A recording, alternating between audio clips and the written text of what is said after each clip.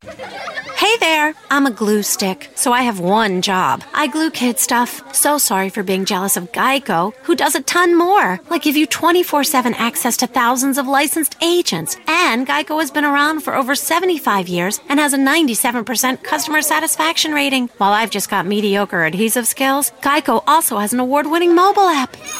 Uh-oh, arts and crafts time. No eating the glue stick, Miss Lydia! Geico. Expect great savings and a whole lot more.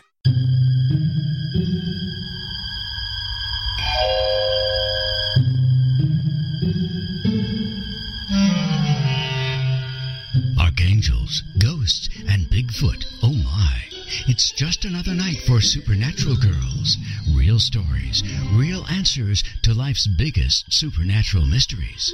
And now for another exciting interview with paranormal experts from this world and others. Here's your host, paranormal researcher Patricia Baker, on the one, the only Supernatural Girlz.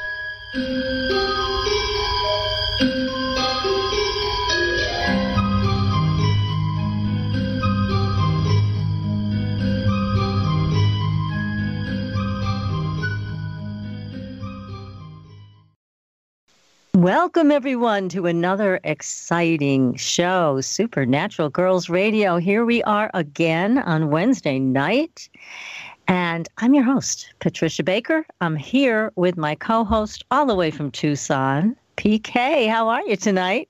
Fabulous, absolutely fabulous. I'm smack dab between two cold ends of the world, and my part is not so bad. Oh, that's good news. I'm glad. I know. We were just talking about this. California is in a big mess with for sure blizzards and floods and mudslides and all that horrible stuff. But hey, guess what? We're having a heat wave here in New England. You're 50 kidding. degrees. Can you believe? You're kidding. Not kidding. Whoa. Yeah, it was only 60-something late this afternoon here. Wow. Well, you know, in New England, we have a different kind of temperature conversion rate. And when it gets to be 50 in winter, we take the convertibles out. I believe it, too. I remember living back east. Yes, it does make a difference. Oh, goodness. We get so acclimated to that bitter cold we had. But now, I don't know what's happening, but we'll take it. We'll take these 50-degree temperatures. You better believe it. We're expecting rains to hit sometime on Friday, definitely all day Saturday. So things are starting to move again. Oh, boy. Well, you know, we've been talking about our guests that we have on tonight all week. We are so honored to have RJ Stewart with us. Wait till you meet RJ Stewart audience members. You are going to be thrilled because we're thrilled. And we know the absolute power of what he has to share with us tonight. Cannot wait. Cannot wait. So we're going to introduce him in a few minutes. But first, PK, what's going on? What's going on with the numbers?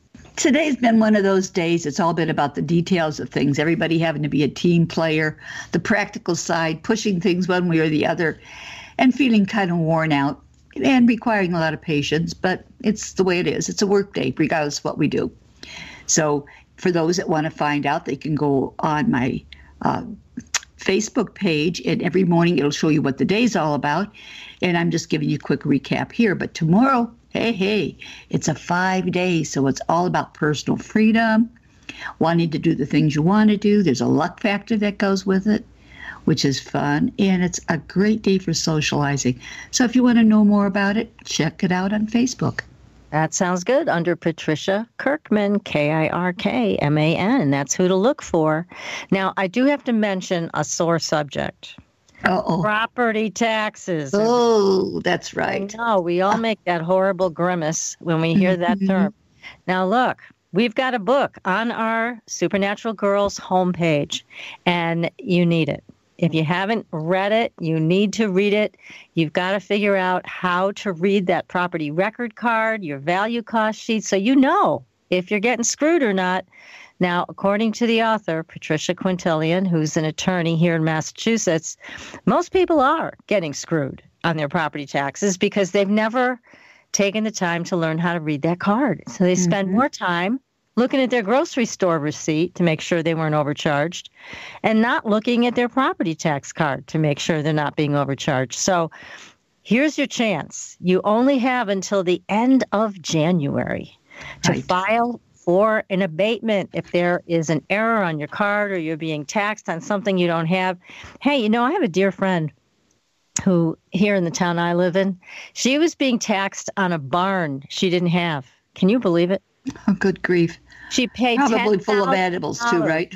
Yeah, 5 years of $2,000 a year taxes on a barn she didn't have till she figured it out. See, she got Patricia Quintilian's book, Are You Getting Screwed on Your Property Taxes? How to Find Out and How to Fix It. So you don't think you're being screwed, you're probably wrong. You got to get the book. I was wondering, did she get a rebate on that? No. Was she able to prove? Oh, no. Oh, boy. So you have got to get the book before the fact. You've got to get the book, and you have a limited amount of time. The laws are not in your favor, and the time frames are not in your favor. So this is why Patricia Quintilian wrote this great book. It's easy to read. There's horror story in there that are just, I hate to say it, they're funny as long as it's not happening to you, but it's a great book, and it's something you absolutely need to have if you are a property owner. This is affecting you. So I think sometimes people assume because you were talking about Massachusetts and such that was only for your state. It isn't. It's for all states. Everybody. All the laws are different in every state, but they pretty much run the same gamut, which is how to screw the property owner. So you've got to be forewarned, forearmed, and this is the book for you. You will find it at supernaturalgirls.com. So take a look. We also have Sean Bartok's book there, Flashbacks. Excellent yes. book. Recent UFO abductee case, one of the few that we've heard about just recently. It's been a while. So Sean was on the show, and his book you can find on our website. Again, supernaturalgirls.com. Ezra from thehighend.org has new growing marijuana classes. If you want to learn how to grow these things, he's teaching everybody how to do it. And he knows everything about medical marijuana, can lead you through that every step of the way. He can help you out. He's a great guy. You'll find him on our website. And someone new we're adding, Tom Palladino.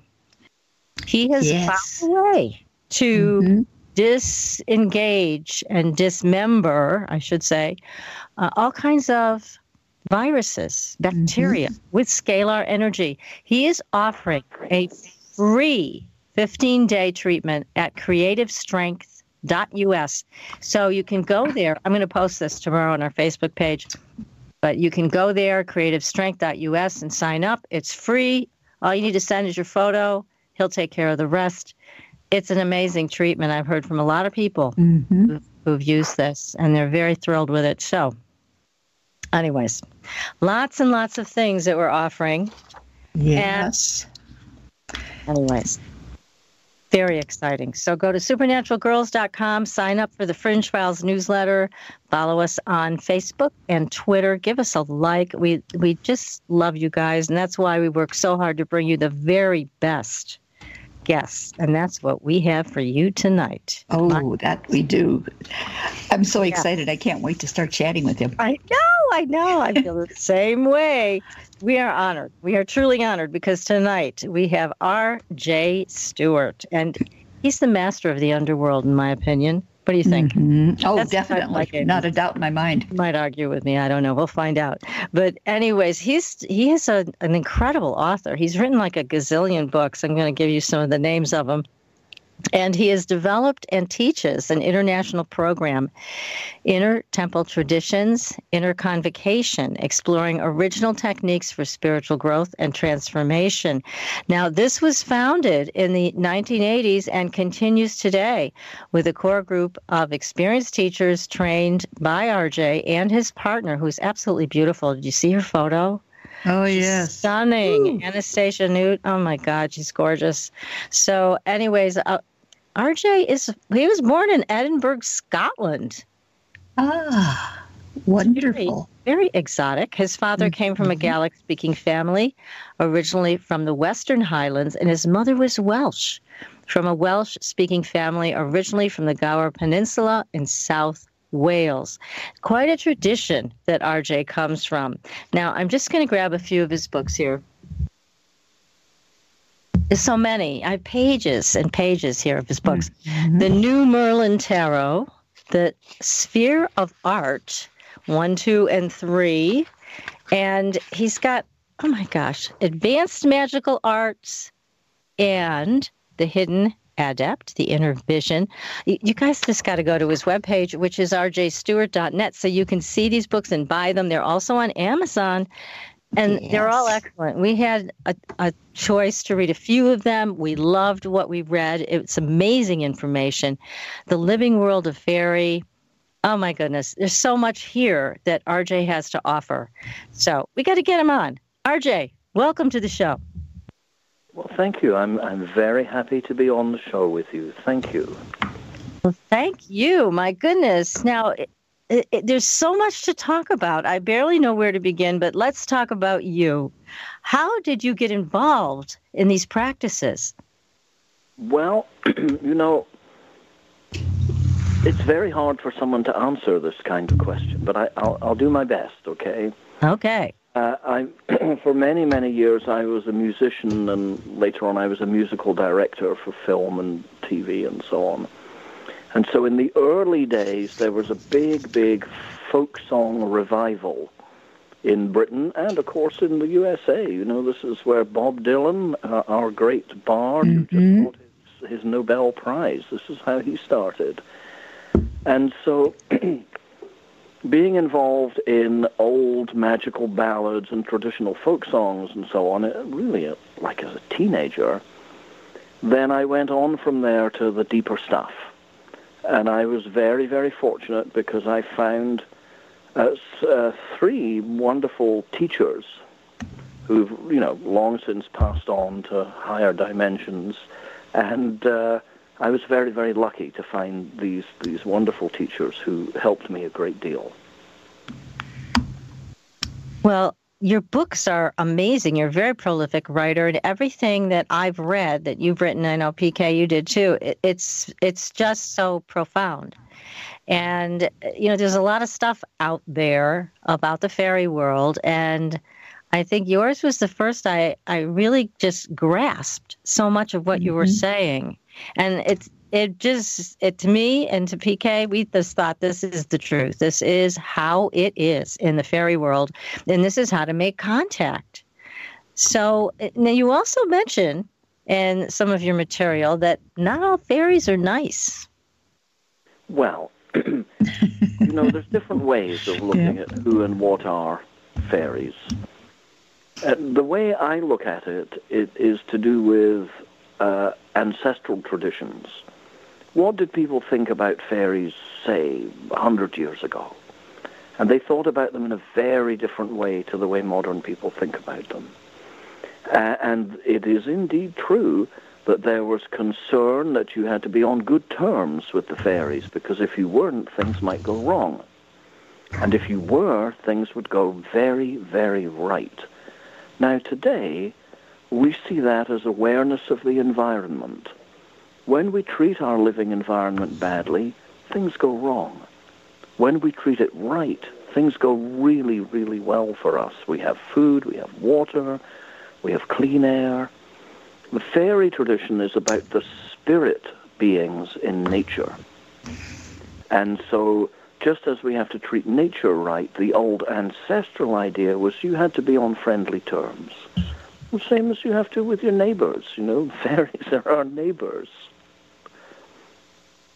And they are. And now you talk about how to begin communication, and you talk in your books about offerings that we found fascinating about you leave certain things for them, but then you have to dispose of them properly. Can you talk to us about that? How to do this, how to leave offerings?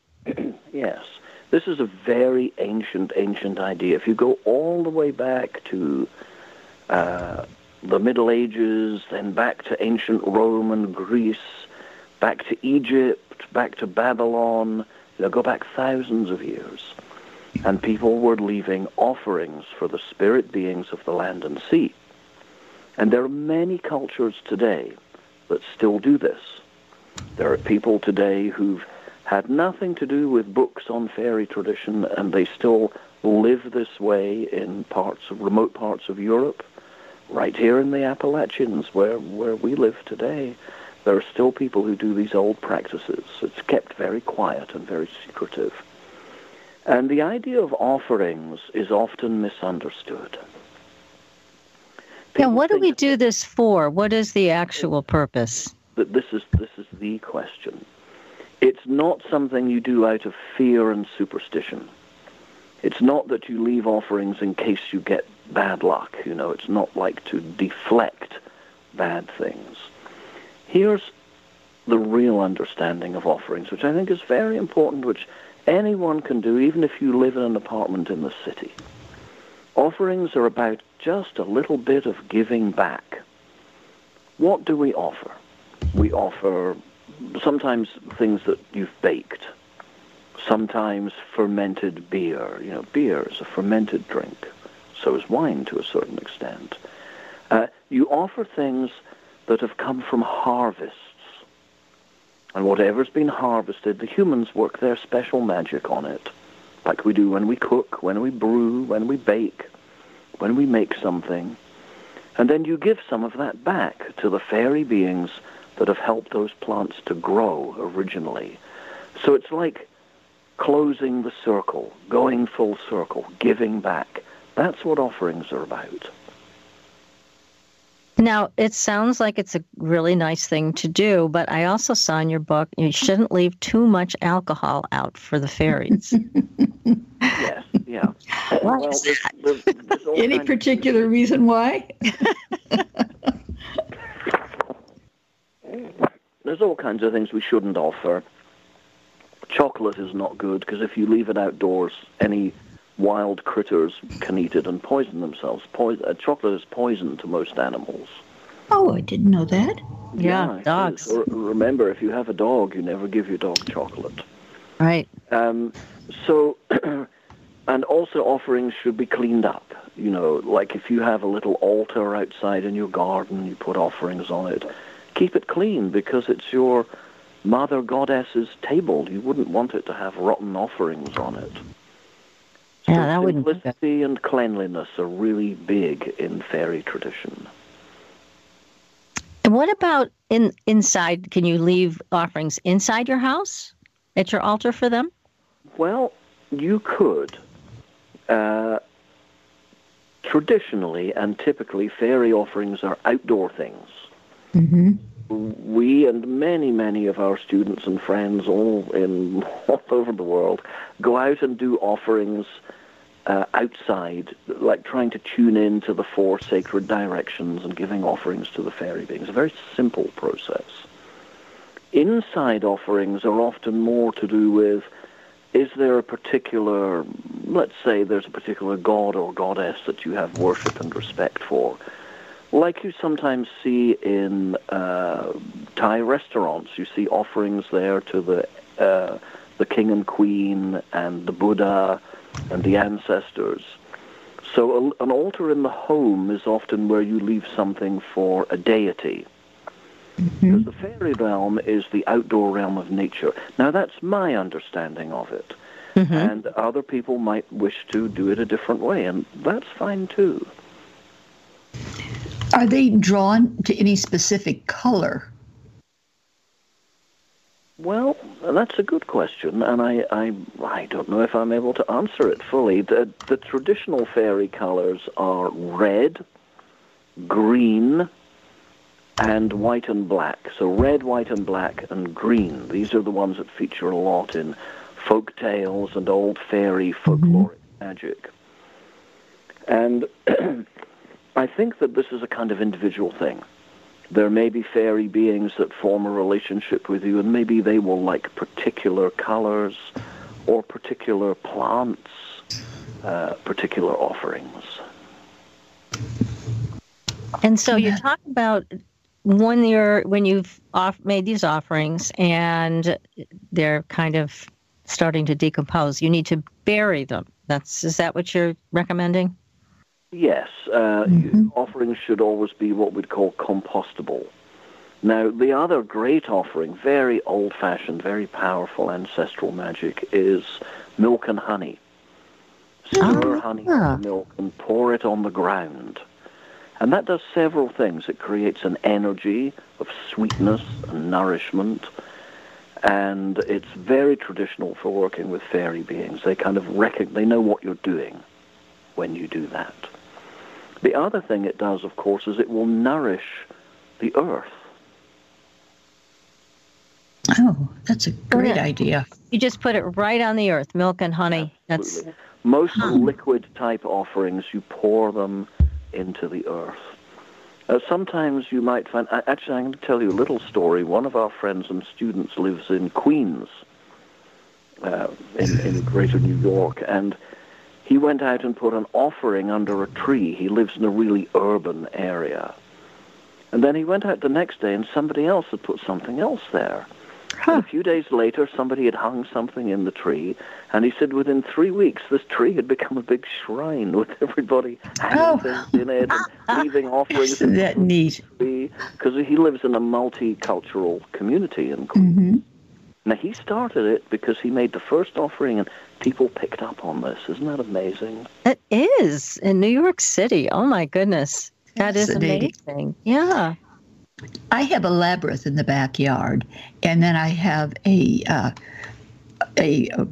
deity in the middle of it, and I put things out there as different crystals or stones at different times. Is there anything specific that would be good to add to that? Well, let me ask you, what is the deity that you have? It resembles Kuan Yin, but it isn't. It's something of that nature, though. Okay, so it's a goddess. Yes. Mm-hmm. Well, you know, there's many different kinds of goddesses, and some of them like certain offerings, and some of them like others. Mm-hmm. But you also you have to feel, what does this goddess want as an offering? Because they'll tell you. Because the statue that you have is, of course, not the goddess. It's just an image. Right. But the image of the goddess is connected to her spiritual power. And the spiritual power comes through the image. It could be an icon, could be a statue. And you get a sense of what is the right way to behave and what your offerings should be. Mm-hmm. Oh, thank you for that. I have been putting specific stones. Rose quartz is the last I put in her lap to hold. And I change those out periodically. So I hadn't thought of adding different foods to that as well, but I certainly could. Well, you know, all over the world you see altars with gods and goddesses or ancestors or spirit beings. And to this day, millions of people are giving offerings every day. This is not an old, outdated practice. I mean, think of the Hindu temples. Mm-hmm. Their offerings are given by millions of people every day to the gods and goddesses. This is an ongoing spiritual practice that works. That's exciting. So, yes, PK, you're going to have to report back next week on what she wants. Yeah, we want to know. That's exciting. It's interesting because I want to know, because I hadn't thought about it before. It was more about how it felt, but not about what it felt it needed. Yeah, that's a whole different way. Yeah. Whole different way. So, RJ, with fairies, what are they tall? Are they small? What do they look like? Do they look like what we've kind of been taught to imagine? Okay, well, this is the big question that everyone always asks. Yes. And the answer is an answer about being like a child and being like a grown-up. And somebody explained it to me a long time ago, like when we're kids, and with our own children when we have them, fairies are always explained as being bright, small beings that are happy and kind, that want you to do good and be compassionate, and that this is exactly the right way to start young children with the idea of fairies. The fairies are in the flowers, they're in the trees, they're in the stones, and they're your friends. This is the kind of thing we want children to understand about nature and about nature spirits. And then as you get older, you begin to realize that fairy beings are not always fixed in the way they look. Many of the seers and seeresses in the old fairy tradition said, well, yes, some of the fairy beings are so big that you have to look way up to see how tall they are. And others are so immense, they're like the power of a mountain. And so when you talk to them, you're talking to just one fragment of their power. And so this is how we come into it as we grow up. So you get this whole transformation in terms of what fairies are and what they're capable of in energy. Yes, indeed. And fairy beings they're spirit beings.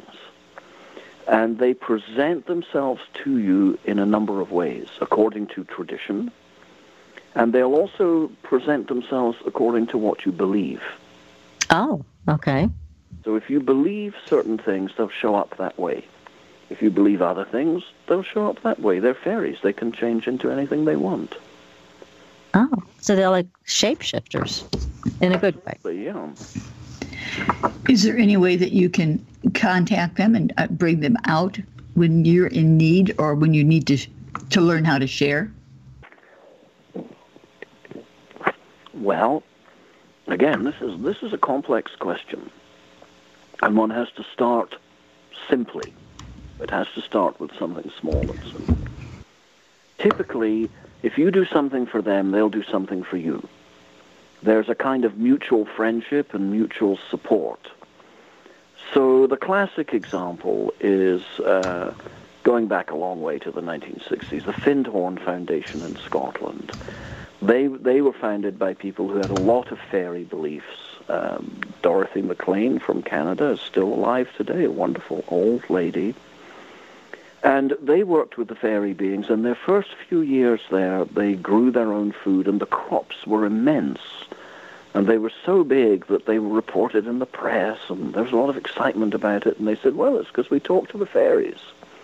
And they had a wonderful old Scottish gentleman called Mr. Ogilvy Crombie, a great Scottish name. And he talked with the fairies all the time, and he helped build up that communion. So when you work with them, things start to change. But like all friendships and relationships, it's about mutual interaction. It's not about asking for something and being given it. And it's not about demanding something. It's about give and take. It's about friendship and relationship. The same as in human life. But the difference is that to us, the gifts the fairies give are truly remarkable and miraculous. And we, of course, have things that are remarkable and wonderful for them. I can't imagine that they need something from us. What do we have to give? Well, think how separated humans are nowadays from nature. Yes, very. One of the greatest gifts we can give is say, we love the land around us. We love the trees, the flowers, the sea. What we can give is human love. Anastasia and I go to a small event fairly often. I've been going for many years, called the Fairy Congress, which is held in eastern Washington in the Methow Valley in Twisp. It's only 200 or 300 people going, just a few hundred. But it's all about love and relationship with the fairy beings. And it generates a wonderful atmosphere because people go to it with that in mind. They want to love, they want to give, they want to relate. Is there a specific time of year that this takes place? Yes, it's June 23rd to 25th this year. And you can find it on the web if you just look up fairycongress.com. And they have presenters and concerts. I'm doing a concert, and they have all sorts. It's a lot of fun, and it's a family event. It's not like a lot of the stuff I do and Anastasia and I do together are specialized magical workshops. Fairy Congress is for children of all ages, from the youngest to the oldest. Oh, it's fun. Well, Sounds lovely. Yeah, I want to get back to talking a little bit more about Findhorn, but in a minute we have to take a break. So we'll just hang on to that thought. And I also, PK, I forgot to mention our paranormal news. We have something on our Facebook page. Everybody needs to take a look at it. It looks like some type of a being from the underworld. I hesitate to say what. It reminds me of a monkey.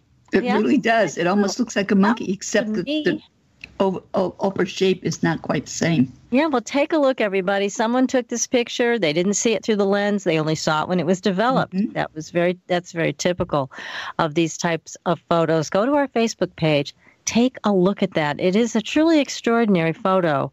Tell us what you think. We want to know. So, listen, everybody, this is a great show with a very honorable, and amazing guest, RJ Stewart.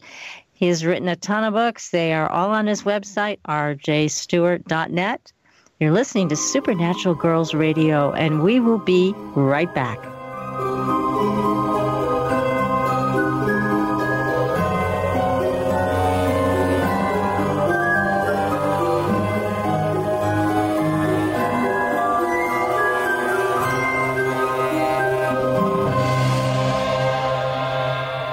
Listening to IRN, the Inception Radio Network, Chicago, Illinois.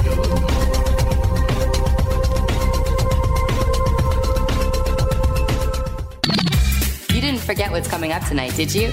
Hi, Inception Radio Network listeners. This is Amanda. Never miss that interview you were looking forward to or the show on your favorite topic. Follow IRN on Twitter, I_R_N, and get reminders about the evening's live shows as well as fun and important updates throughout the week. That's I_R_N, and never miss a great show again. My name is Ezra, and I'm from thehighend.org. You've heard of medical marijuana, but who can you trust for proper guidance? Here at thehighend.org, we have all the information you need. Did you know that scientists have discovered cannabis can reduce inflammation, pain, and spasms?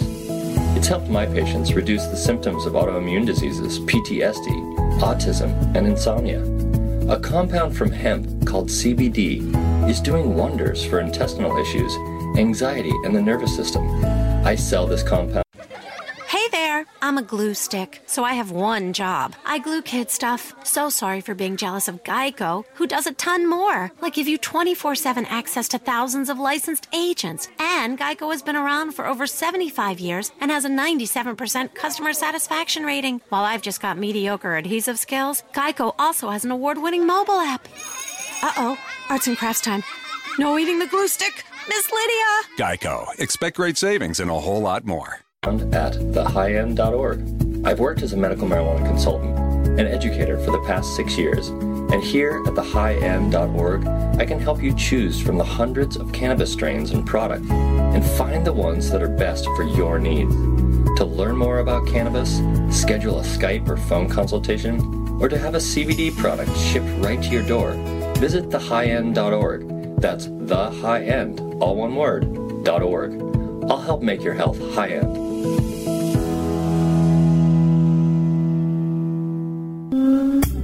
Hi, can you hear my voice? Imagine how many other people can hear it too. If you have advertising needs, then look no further. The Inception Radio Network currently has openings for on-air advertisements and radio show sponsorships. Given any thought to your target demographic? Inception has you covered there too. Advertising on a network gives you multiple opportunities to advertise on a wide variety of radio show broadcasts, and we have one to fit every advertising need. You know, in recent years, internet radio has exhibited a phenomenal listener growth. An Arbitron Edison survey shows that online radio boosts at least 33 million unique visitors each week and 54 million each month. And that number amazingly continues to grow. And these listeners are a part of many businesses' core demographics. And surveys have shown that internet radio listeners are far more likely than regular radio listeners to spend money on a whole range of activities. You know, internet listeners vote, they dine out and eat fast food, and they grab a cup of coffee. And here's the interesting one. They buy items online at a much higher rate than all other market segments combined. Internet radio also enables businesses to connect with consumers during work hours, where increasingly more lifestyle decisions are being made. Advertise with the best. The Inception Radio Network offers competitive advertising rates to fit just about anyone's advertising budget. Stop by today at www.inceptionradionetwork.com or call us toll-free at 1-888-919-2355. Get the word out. Get results with the Inception Radio Network. Are you a fan of Inception Radio Network? Do you reckon it's the best alternative talk radio station on the planet? Well, if you do, head to facebook.com/Inception Radio Network and like the page. Tell your friends, spread the word, and keep listening to the best. Hello, Inception Radio Network listeners. This is Amanda. Remember, you can take your Inception Radio shows on the go. Just download the Inception Radio Network app for your iPhone, iPad, or Android smartphones and access live shows, past shows, guest lineups, and much more. Just visit the iTunes Store or the Google Play Marketplace and download it today for free. Your property tax bill. Have you seen it lately? It's frightening. Your property taxes are going up while your home value is going down. It's time to fight back and win.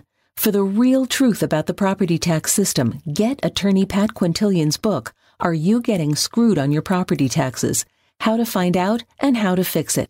Attorney Quintilian answers all your questions and gives you the facts you need to fight a property tax bill that is spiraling out of control. You'll also read about what happens to property owners who don't check their property records, only to find out too late they're taxed on square footage, fixtures, and even buildings that they don't own. Is this happening to you? Learn your rights. Buy attorney Pat Quintilian's book today. Are You Getting Screwed on Your Property Taxes? How to Find Out and How to Fix It. Available on Amazon.com.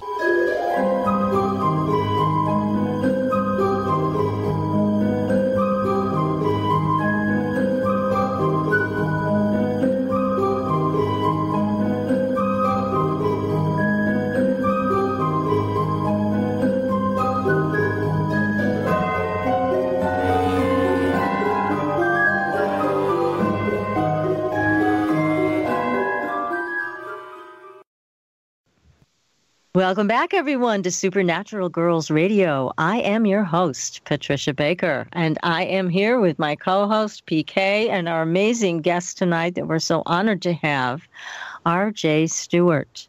And we were just talking about Findhorn, and I don't know if our audience members have ever seen those photographs of how large those vegetables got to be. But can you describe how large they were, RJ, so that our listeners can have a sense of it?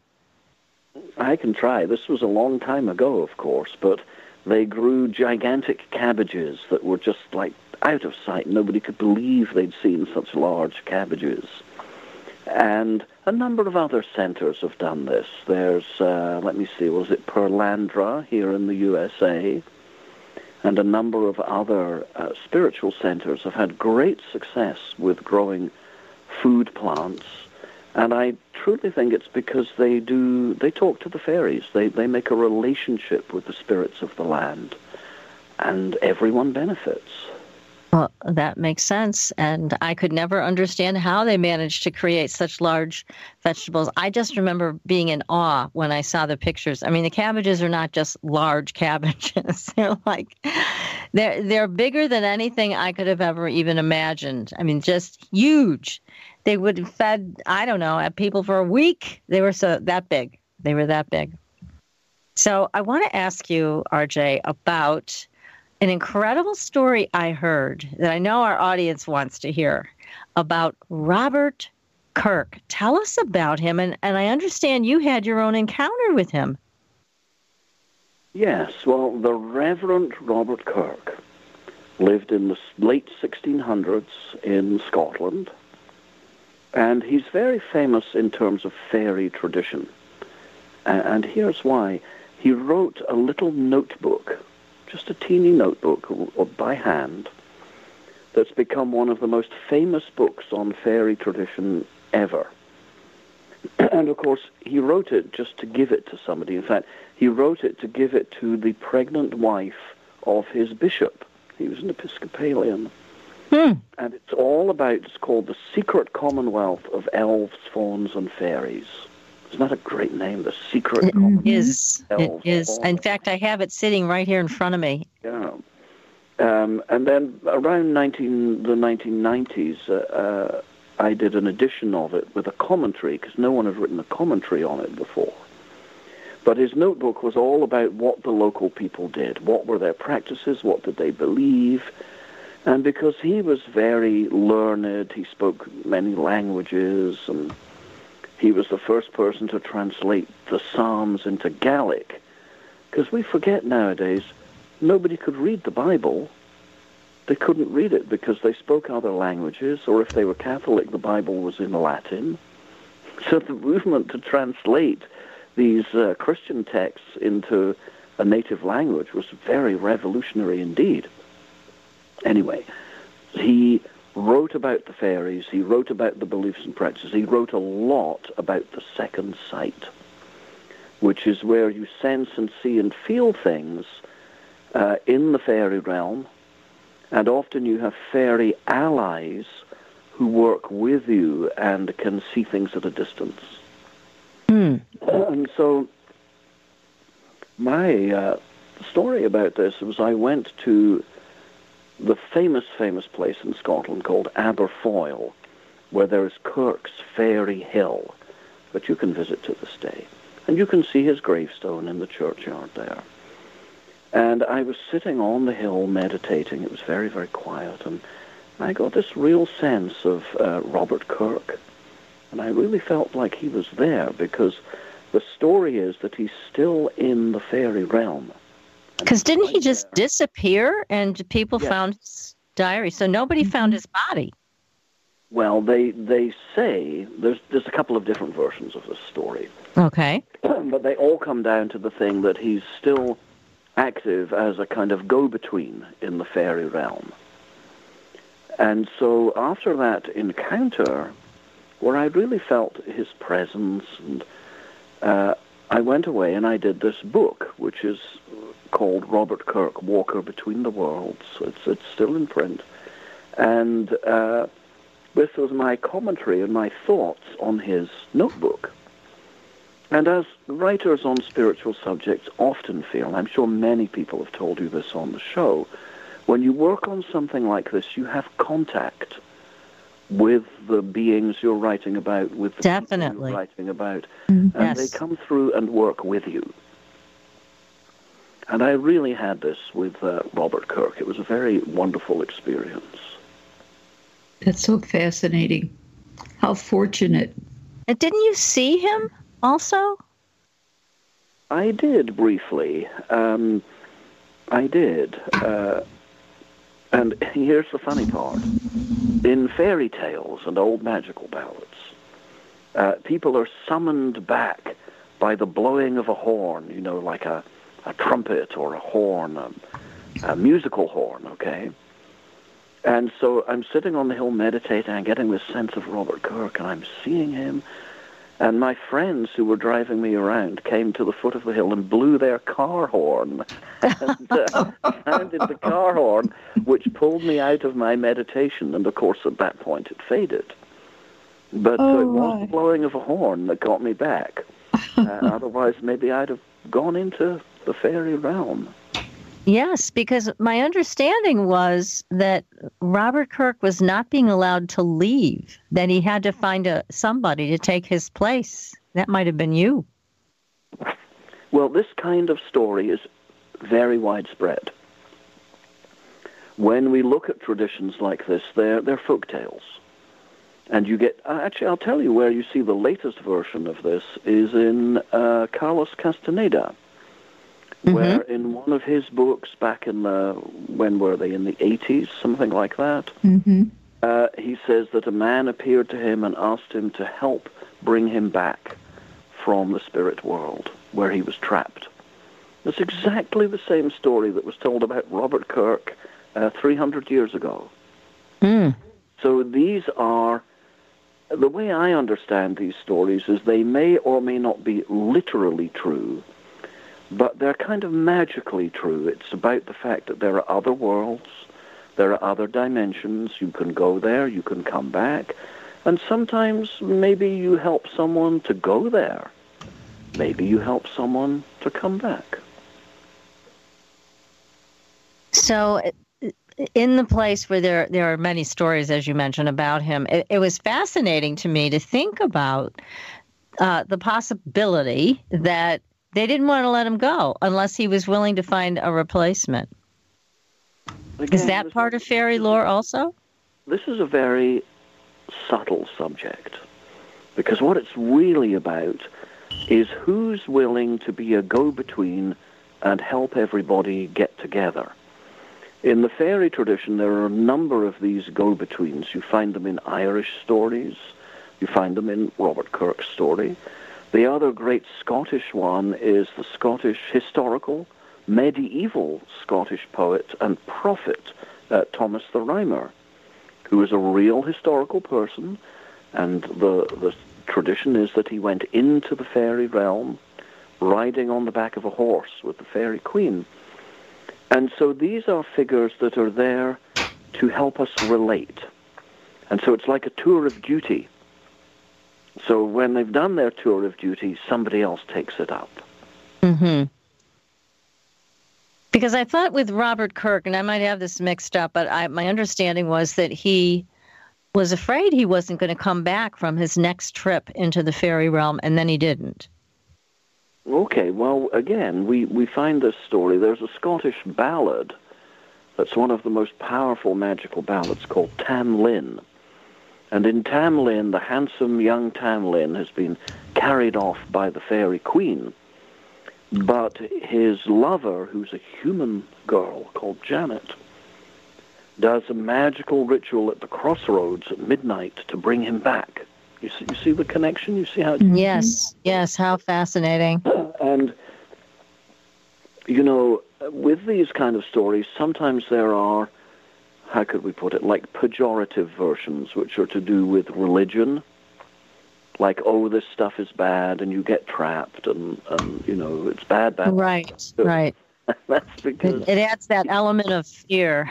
Yes. Yes. And so when you hear these stories, you have to kind of have a broader mind and say, well, okay, I understand that some of this is religious propaganda, some of it's real, genuine fairy magic, and most of it's a mixture of the two. Mm-hmm. Interesting. Well, here's some questions coming out from the chat room for you, RJ. This is from Trisha, who wants to know, are the fairies capable of leaving traces of DNA behind when they cross over to the human realm? Oh, that's a very interesting question. To my knowledge, I don't think fairies have DNA because they're spirit beings. We have DNA, which is very important in our consciousness and our growth and our evolution. But the fairy beings, and Robert Kirk talks about this, of course, in his book, are metaphysical. They're spirit beings. So they can certainly leave traces of energy, but whether they'd leave traces of DNA, I would probably say not. Okay. And here's a question from Starlight, who would like to know, I always wanted to know how their transition between realms, or if their transition between realms is similar to descriptions of aliens slipping in and out from other dimensions. Yes, this is a great question. I'm very glad that was asked. And as with all of these things, there's a number of different ways of looking at it. Prior to the 20th century, there were no stories about aliens at all. The idea wasn't known, but there was lots of stuff about fairies. And the idea of beings that can come from other dimensions, that can move around way more freely than humans can, that have unusual powers, this was very much the fairy tradition. But in modern time, a lot of this same idea is talked about with regard to aliens. And it's not really my place to comment on teachings about aliens and so on, because it's not my field. My field is somewhere else. And I know there are many people who know a great deal more about this than I do. But I do see a connection, and the connection is very interesting and very significant, and probably not enough serious work has been done on that connection. That's fascinating when you think about it. It is. Well, we are always talking about on the show and also off the show, how are these beings coming through, whether they be in spirit form or some other form? Mm-hmm. Because we are aware that there are many dimensions. There's also other planets that have life. So how are they coming in and blinking out? They blink in, they blink out. And we've talked a lot about portals. Are they using certain areas on the earth or certain magical objects that create portals so they can come in at their will and also leave at their will? And yes. So yes, okay. I think the answer is yes. I think the answer is yes. Yes to portals. Okay. And this is an old tradition. It goes back a long, long, long way, thousands of years. Look at the stories of, let's say, the Greek gods and goddesses.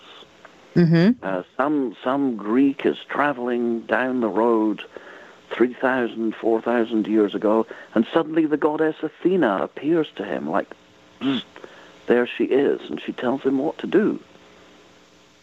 You see the similarity? Mm-hmm. Absolutely. It's like all of a sudden she's just there.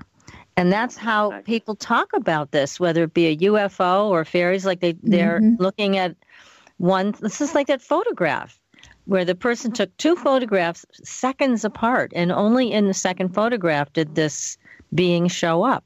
How did they get there so quickly? So that's always a question we like to discuss an answer to on our show, because it seems to be connected with everything, including Bigfoot.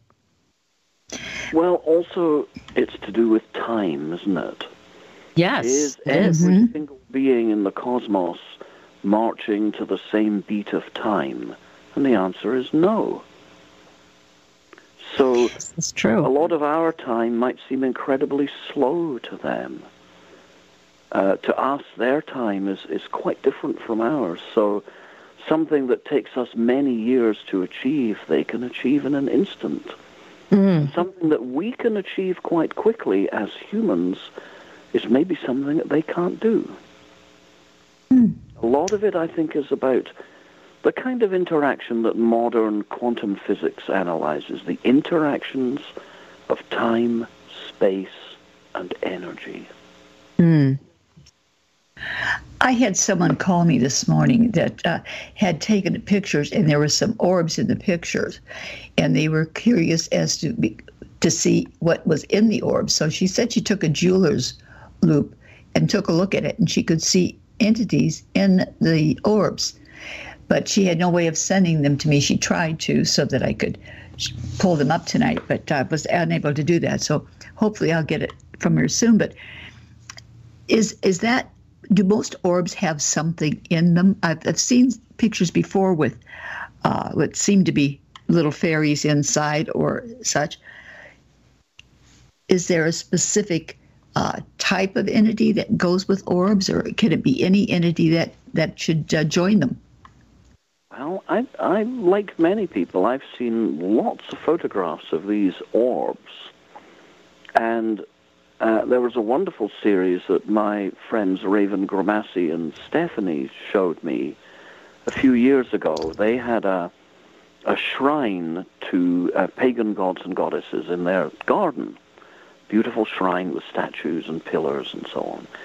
And they were wanting to photograph the moonrise. And the first photograph was the shrine.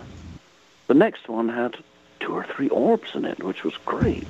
Then the next one had more orbs, and by the time we got to photograph 5 or 6, there were thousands of orbs streaming through this shrine. Quite stunning. And I know a lot of... Now, I've not seen this myself, I must say, but I know a lot of people say that they go in and look at the orbs under magnification, things in them. I've heard this many, many times. And it's an interesting phenomenon because it's a new one. You don't see it in old photographs. No, you see you don't. Yeah. You see things like ectoplasm and strange lights and so on, which are often explained away.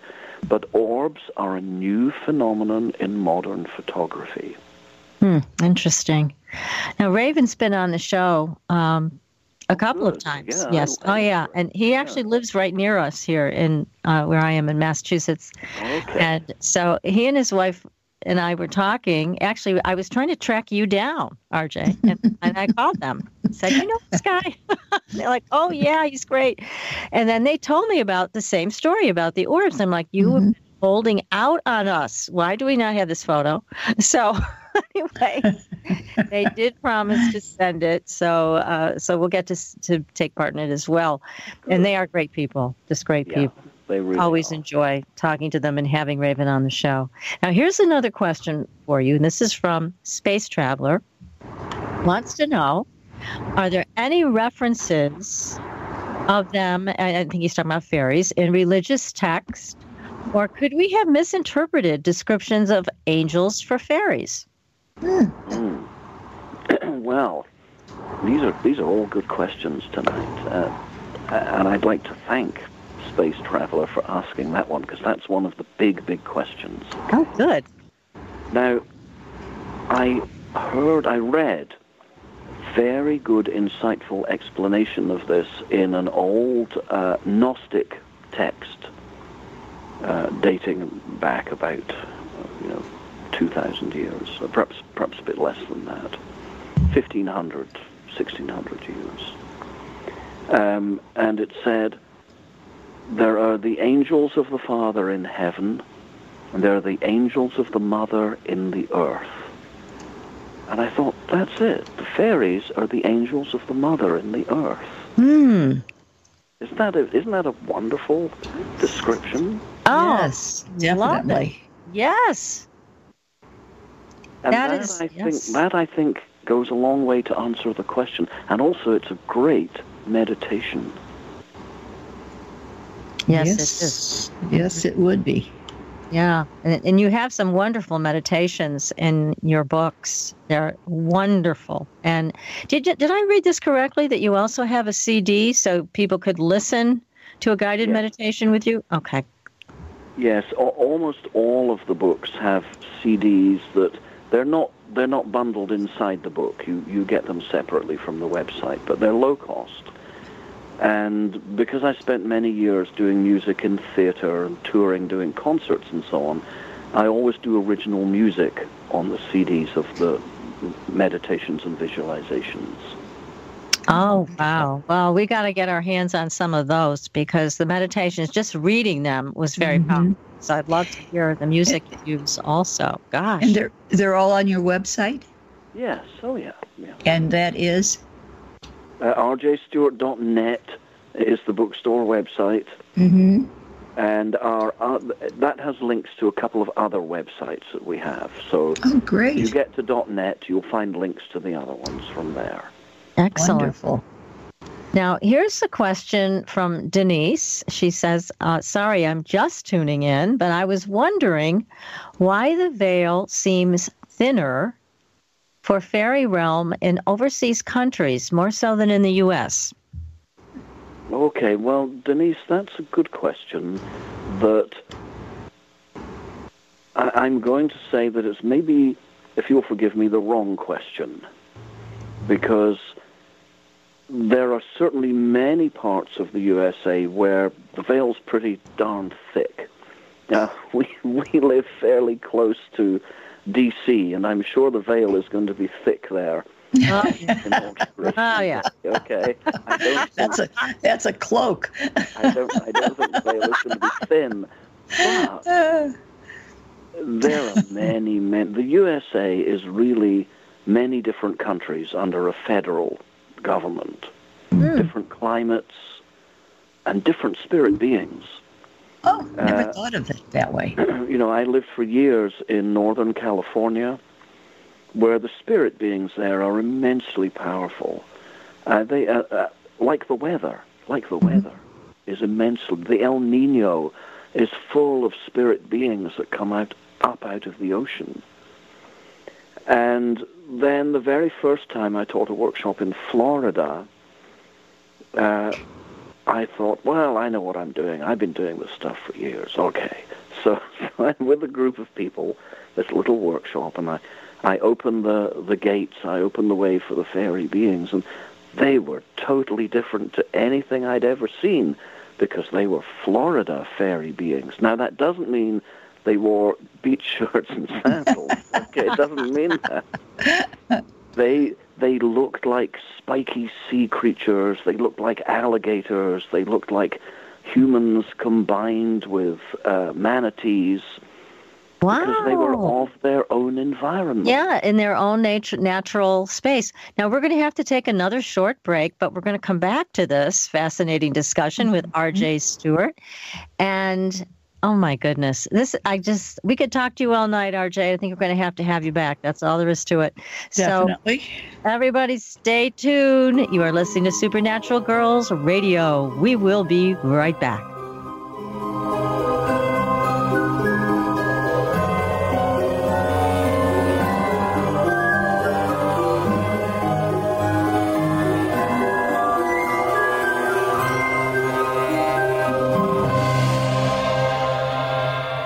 Listening to IRN, the Inception Radio Network, Chicago, Illinois.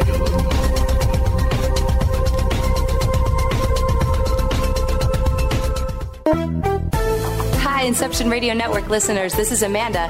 Just a reminder that Inception Radio Network is on Twitter. Follow us at I_R_N and keep up to date about who's on tonight, what interviews they'll be doing, who's guest spotting, what topics they'll be covering. Tweet to us, tweet about us, retweet topics to your friends, and most importantly, never miss a great show again. That's I_R_N.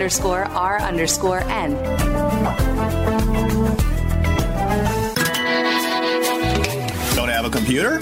Is your internet connection down? Don't worry. Use your trusty cell phone or landline and call into our listen line at 401-283-6700 to listen to the Inception Radio Network 24/7. Again, that call-in number is 401-283-6700.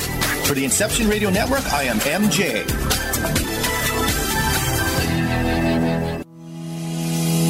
My name is Ezra, and I'm from the highend.org. You've heard of medical marijuana, but who can you trust for proper guidance? Here at the highend.org, we have all the information you need. Did you know that scientists have discovered cannabis can reduce inflammation, pain, and spasms? It's helped my patients reduce the symptoms of autoimmune diseases, PTSD.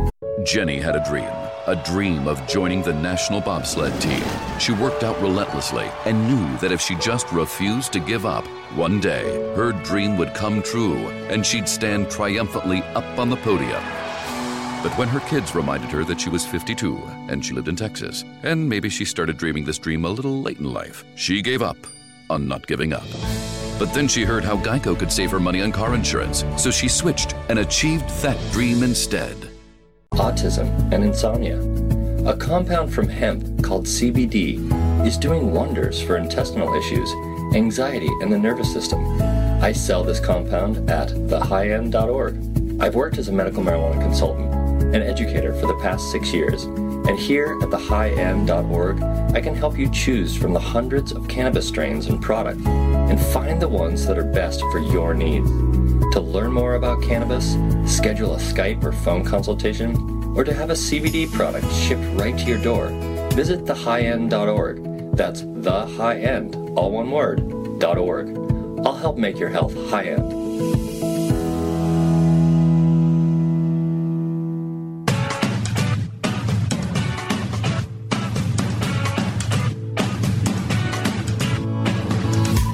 Hello, Inception Radio Network.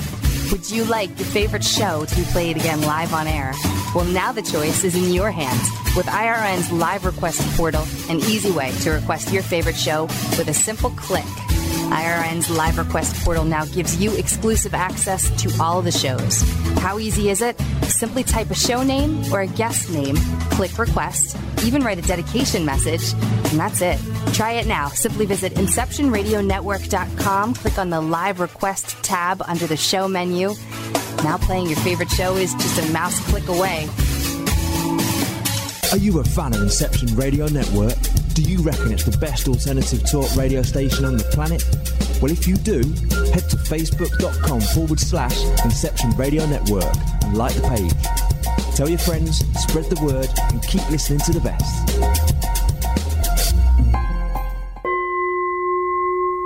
Are you ready for a new experience of freedom and powerful connection?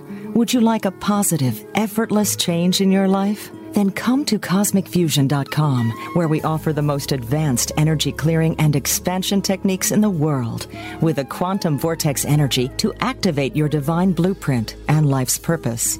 When your soul leads the way with cosmic fusion and quantum vortex energy, you can break clear of past difficulties and blocks with the power of the source. With cosmic fusion, the source energy does the work for you.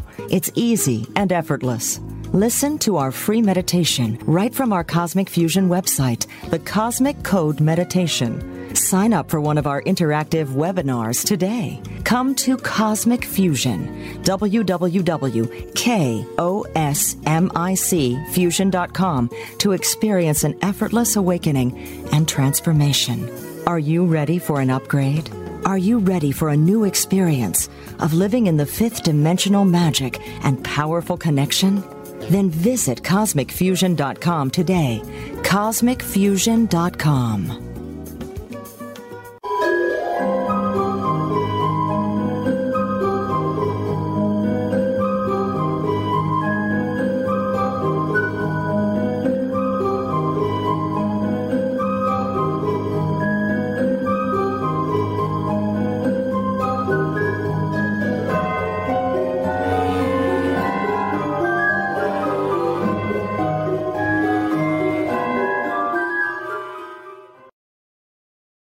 Welcome back, everyone, to Supernatural Girlz Radio. I'm your host, Patricia Baker, and I am here with my co-host from Tucson, PK, and our amazing guest. We are so honored to have here with us tonight, RJ Stewart.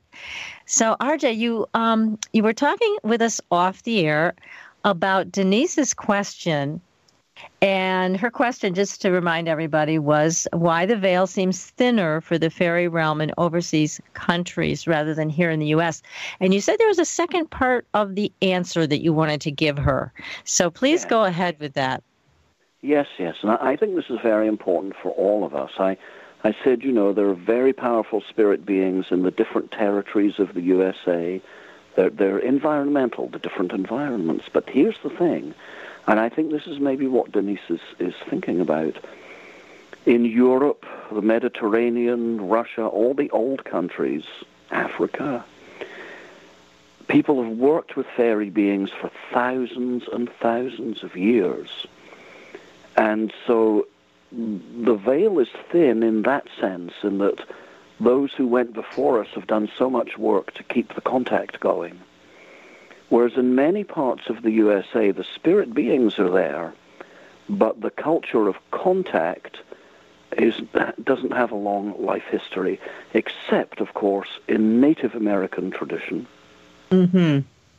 And we also find it in some of the ethnic traditions like Vudan, Santeria. These are all traditions that do indeed work with spirit beings, but they brought them from other countries. The Native American traditions, of course, that are often very secretive for good reasons. But the main thing is, in the old countries, there's this long, thousands of years of interaction. So that makes the veil more transparent and easy to get through. Wow. Yeah, we need to kind of catch up. We've been lax. We've got a lot to catch up. We do. Well, RJ, I wanted talk to you. I know PK and I were so grateful for the information you sent us to read, and we were fascinated by what you talked about, the crossroads and cord work. Yes. Can you tell us about this? We want to share this a little bit with our audience, and everybody should buy your books on this because it is amazing work. We need to know more about it and how to do it. But please tell us more about the concept of it. Okay, well, all magic is crossroads magic because the crossroads are where the directions of the world come together, east, south, west, and north, sky above, land below. As soon as you think like that, you're at the crossroads. Of course, in the old days, people would go to actual remote crossroads to do their fairy magic. I lived for 2 years or so in a little teeny trailer on a remote crossroads in Exmoor in England, very wild place. And so I did a lot of crossroads work there. And many of the ancestral magic traditions, you go to the crossroads. It's where the directions come together. And it's also, in old magical traditions, the crossroads is called the place of truce, the place of peace, where many different orders of life come together in peace. So the crossroads is like the meeting place. And one of the things that I've written about in my book, The Spirit Chord, which includes fairy tradition at the crossroads and other traditions to do with a magical cord that you make and you wear for your meditations, is that you take your cord to the crossroads. And there the fairy beings will work with it. This is a remarkable experience. We've done this with many, many people. They go to the crossroads in vision, and the fairy allies will work with their cords. And after that, the cords always have that special energy woven into them. Now, these cords that you describe, you said that there are two different lengths that people can have. One as tall as they are, and then a shorter cord, right? And they should be made out of organic material? Yes. I've gone into this, in the book, of course, but the spirit cord, the fairy and spirit cord, should be about the same length as you. It's as tall as you are, because in a way it is you. It's to do with you and your spiritual life, your magical life. And that lasts for a long, long time. It can last for your whole life. You can have it cremated with you or buried with you. But small cords are made for practical purposes. And, everyone knows an example of cord magic, which is very old-fashioned. Everyone knows it. When you're a little kid and your mom wants you to remember something, you tie a string around your finger. Right. Yeah, for sure. So, there it is. Like that. Cord magic. Is one place on the body better than another if you're going to wear the cord? Say that again, please. Is one place better on the body than another if you're wearing a cord? Okay, well, cords can be tied around the waist. If you do magical rituals, they can be the thing that you tie your ritual robe with. I put my cord across, around the back of my neck so it comes round right and left, and I hold it in either hand. And there's a wonderful picture from London Zoo a few weeks ago, and it shows a gorilla, and he's sitting there with a big length of white cord, and he has it round the back of his neck, and he's holding it in either hand. Oh, and my I'm thinking, God. wow, these teachings have really spread far and wide. Yeah, they sure have. Oh, my goodness. Now, is there a certain kind of thickness you should look for when you go to get a cord? I mean, should it be like, I don't know, a couple inches thick? Or, I mean, what do you look for when you go to get something like that? Well, it shouldn't be too thick. It should be, the preferred thing would be a nice organic weave that is fairly strong, that's not going to shred and fall apart. I was teaching this stuff in a class in Britain a few years ago, and there was this dear elderly lady who said, "Oh, Robert, I've got my cord." And from out of her purse, she pulled this pink feather boa and started waving it around, this pink fluffy thing. And then she looked at me and she said, "No, only joking. Here's the real one." And pulled another one out of her bag, which was more acceptable. So maybe it can't be a pink feather boa like from the 1930s. So funny. Oh, my goodness. But it should be a simple cord that is very easy to put away. We have to remember, fairy magic was the magic of the underclasses, the people who were often mistreated. And so their magic had to be invisible. Now, nobody can confiscate a piece of string or rope, okay, because it's invisible. They're all over the place. Yeah, so when they would come and harass these people, they would see a cord and it would be meaningless to them. Yeah, you tie it around a sack. I had an example of this in my own life a few years ago. There'd been a terrorist attack in London, and at Heathrow Airport I was coming back to the U.S., and we were told that we had to ditch everything except our keys, our passport, and credit cards and money. And you were not allowed to take anything else on the plane because they were worried about further bad things. Mm-hmm. So I thought, well, I have my medicine bag with my something that a Native American elder gave me and my cord. So I thought, okay, I know what to do. So I went into the men's room, took my belt off, and used my cord to tie my pants up. Okay. Oh. So they're not going to take that off me as I go through security. And so I managed to, because otherwise I would have had to have dumped it. Oh, how horrible. And it's a magical item. Yes, So irreplaceable. even to this day, you can still make your cord invisible. Amazing. Now, the crossroads. This is a question that was just texted to me in terms of how do you find the crossroads? I mean, you are very familiar, obviously, with what you're looking for, but how do we find it? How do we find that place? Well, there's a couple of ways. The old-fashioned way is you go to a quiet, remote place where two trails cross and make a crossroads.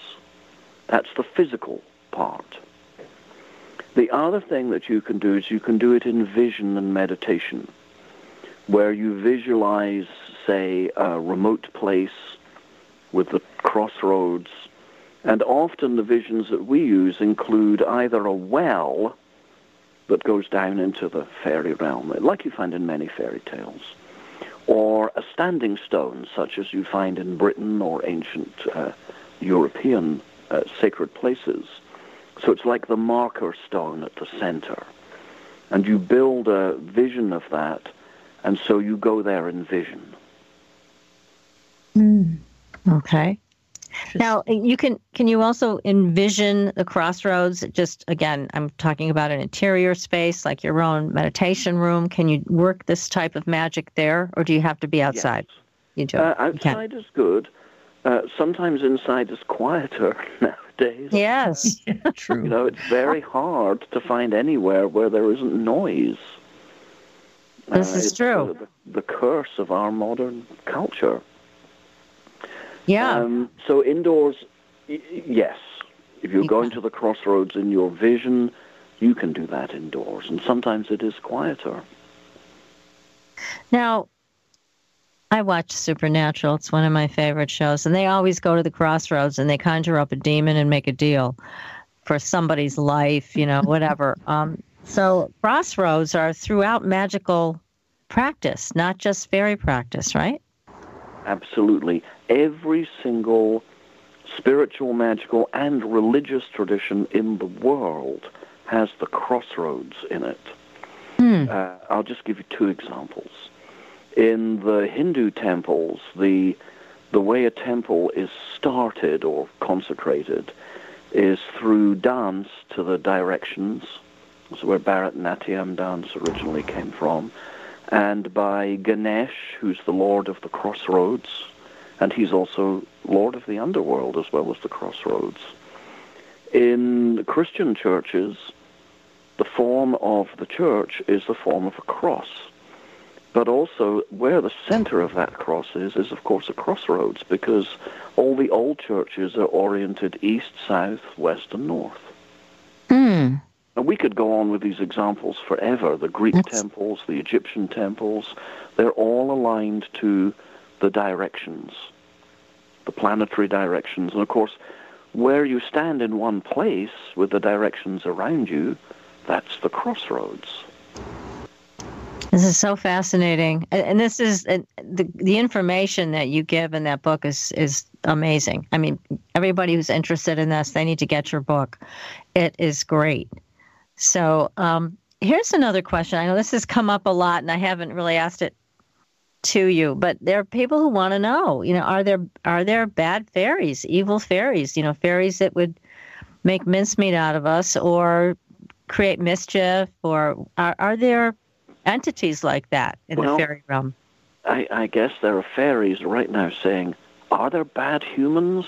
Yeah. Oh, yes. Are there bad humans who would make mincemeat out of us, treat us cruelly? There's a very, very interesting wisdom teaching about this. And it says that, in fact, Robert Kirk, who we talked about earlier, has a version of this. It says that if your heart is pure, then the fairy beings that come and meet with you are pure and loving. But if you have a shadow on your heart or a hidden agenda or something bad within you, then the beings that come to you will treat you badly.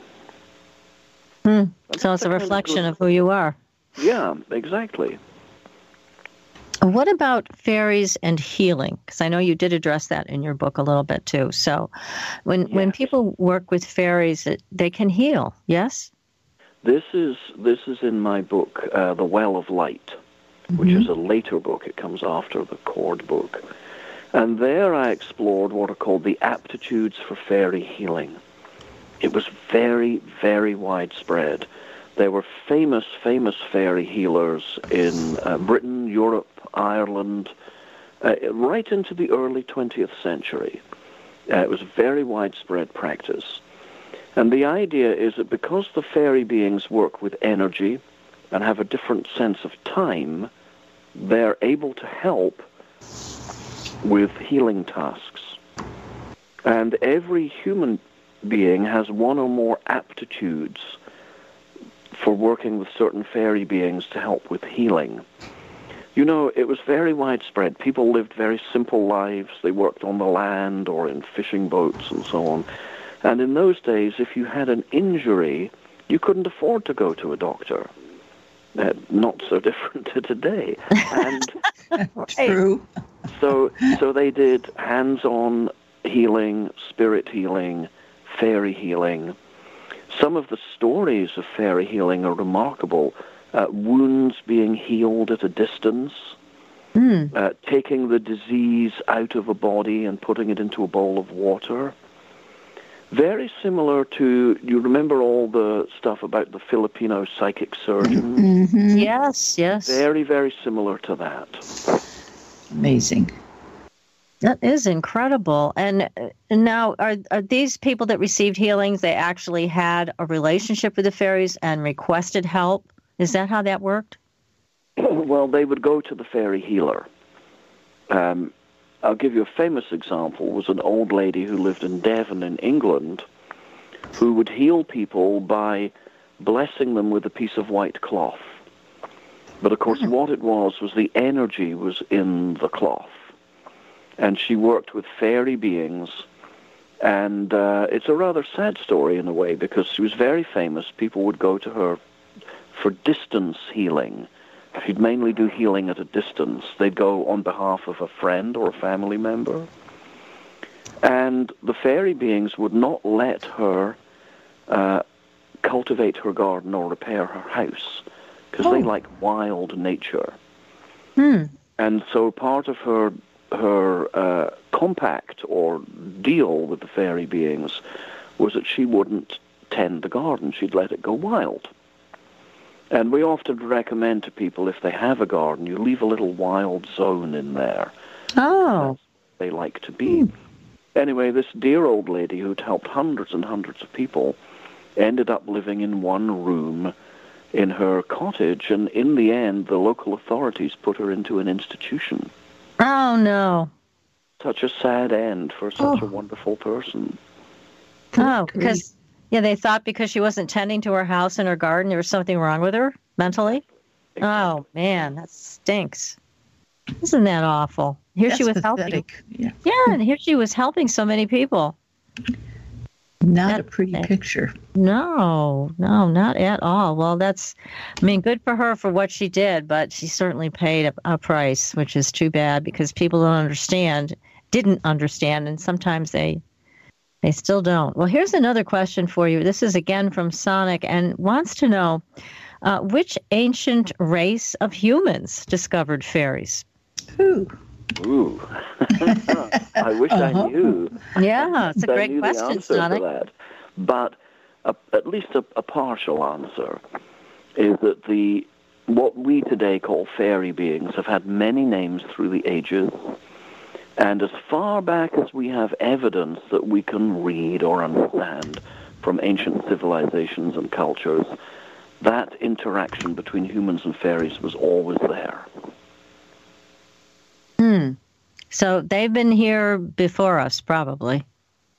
Well, this is one of the big things. The fairies are supposed to have been in the world before humans, and they will be in the world when humans have gone. Keep going back to E.T. Yeah. Wow. So that's so fascinating. So someday we may be gone. They'll still be here.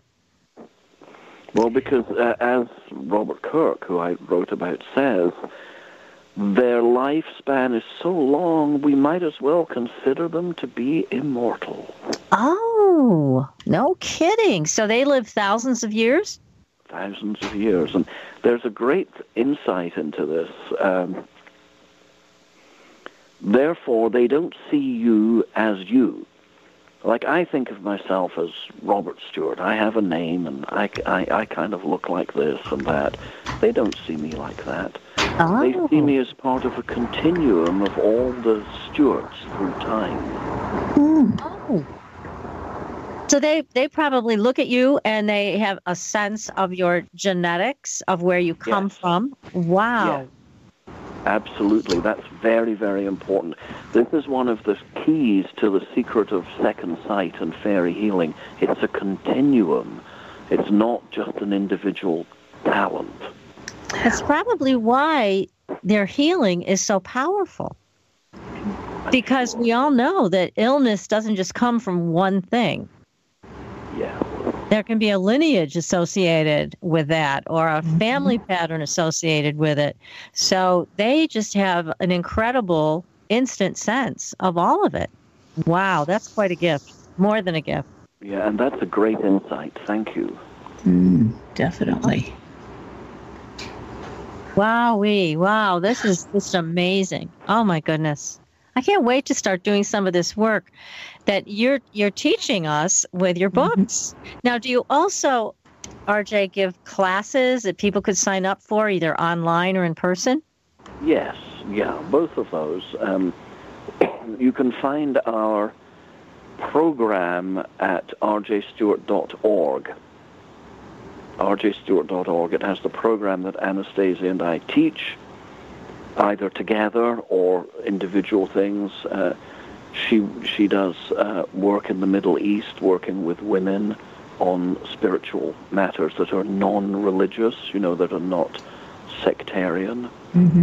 And so our program of workshops and events is on rjstewart.org. We're just about to do an update in the next few days, so some new stuff for 2017 will be going up. And we also do online courses. This is a fairly new thing. We've just started doing this in the last year.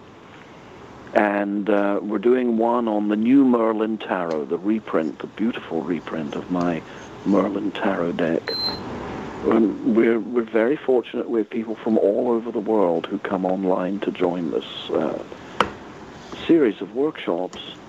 And the other one we're doing is called Magical Tales, which is reading stories from a book called Magical Tales that I wrote a few years ago, and new stories that we're still writing. And our aim with that online workshop is to read the stories, have fun, talk about them, and then we're going to produce a couple of CDs of the stories for later this year. And that's wonderful. Yeah, and we know there's a lot of power in stories. You can just transform someone with a story. So that'll be great to listen to your stories. And also for people who want to study this, you can buy RJ's books, and you can also sign up for a class online or even go in person. I mean, this is very exciting work, and this is with two of the most talented people on the planet who really know what they're doing. RJ and his partner, I can't think of two better people to teach what to do and how to do it properly. So now, again, we got to ask you, did you ever run into an elf or a fairy or another being from the underworld that you didn't cotton to, that you didn't like? Well, here's how it works. It's a little bit like this radio show right now. If we want to hear your great show, we tune into it, and we're not hearing other shows. At least we hope we're not. We're tuned into yours. Okay, the one that we're talking on right now. Yes. And this is true with the spirit world. It's what you tune into that's important, because that tunes out other things that you may feel afraid of, that you dislike, that are inimical or bad in some way. And I always say, well, AM or FM, we tune to FM, fairy magic. That's great. So again, we're back to it's the reflection of your own consciousness, which is something we all need to be aware of. Well, RJ, thank you so much for coming on our show. This was so delightful, so helpful to all of us interested in the fairy realm and the underworld. And we wish you all the best, and we hope you will come back and talk to us about. We didn't even get to talk to you about your aunt's story, which is so cool. You guys are going to have to get the book and read about the aunt's story. It was great. Well, thank you. It's been a great pleasure being on the show, and I've enjoyed all the questions and the laughter. Thank you. Good. Well, thank you so much. And please stay in touch with us on your latest endeavors and books so we can have you back. And next week, everybody, we're talking about sacred stones with Nicholas Pearson. So be sure to join us. Until then, we'll see you on the Blue Highway. Good night, everyone. Good night.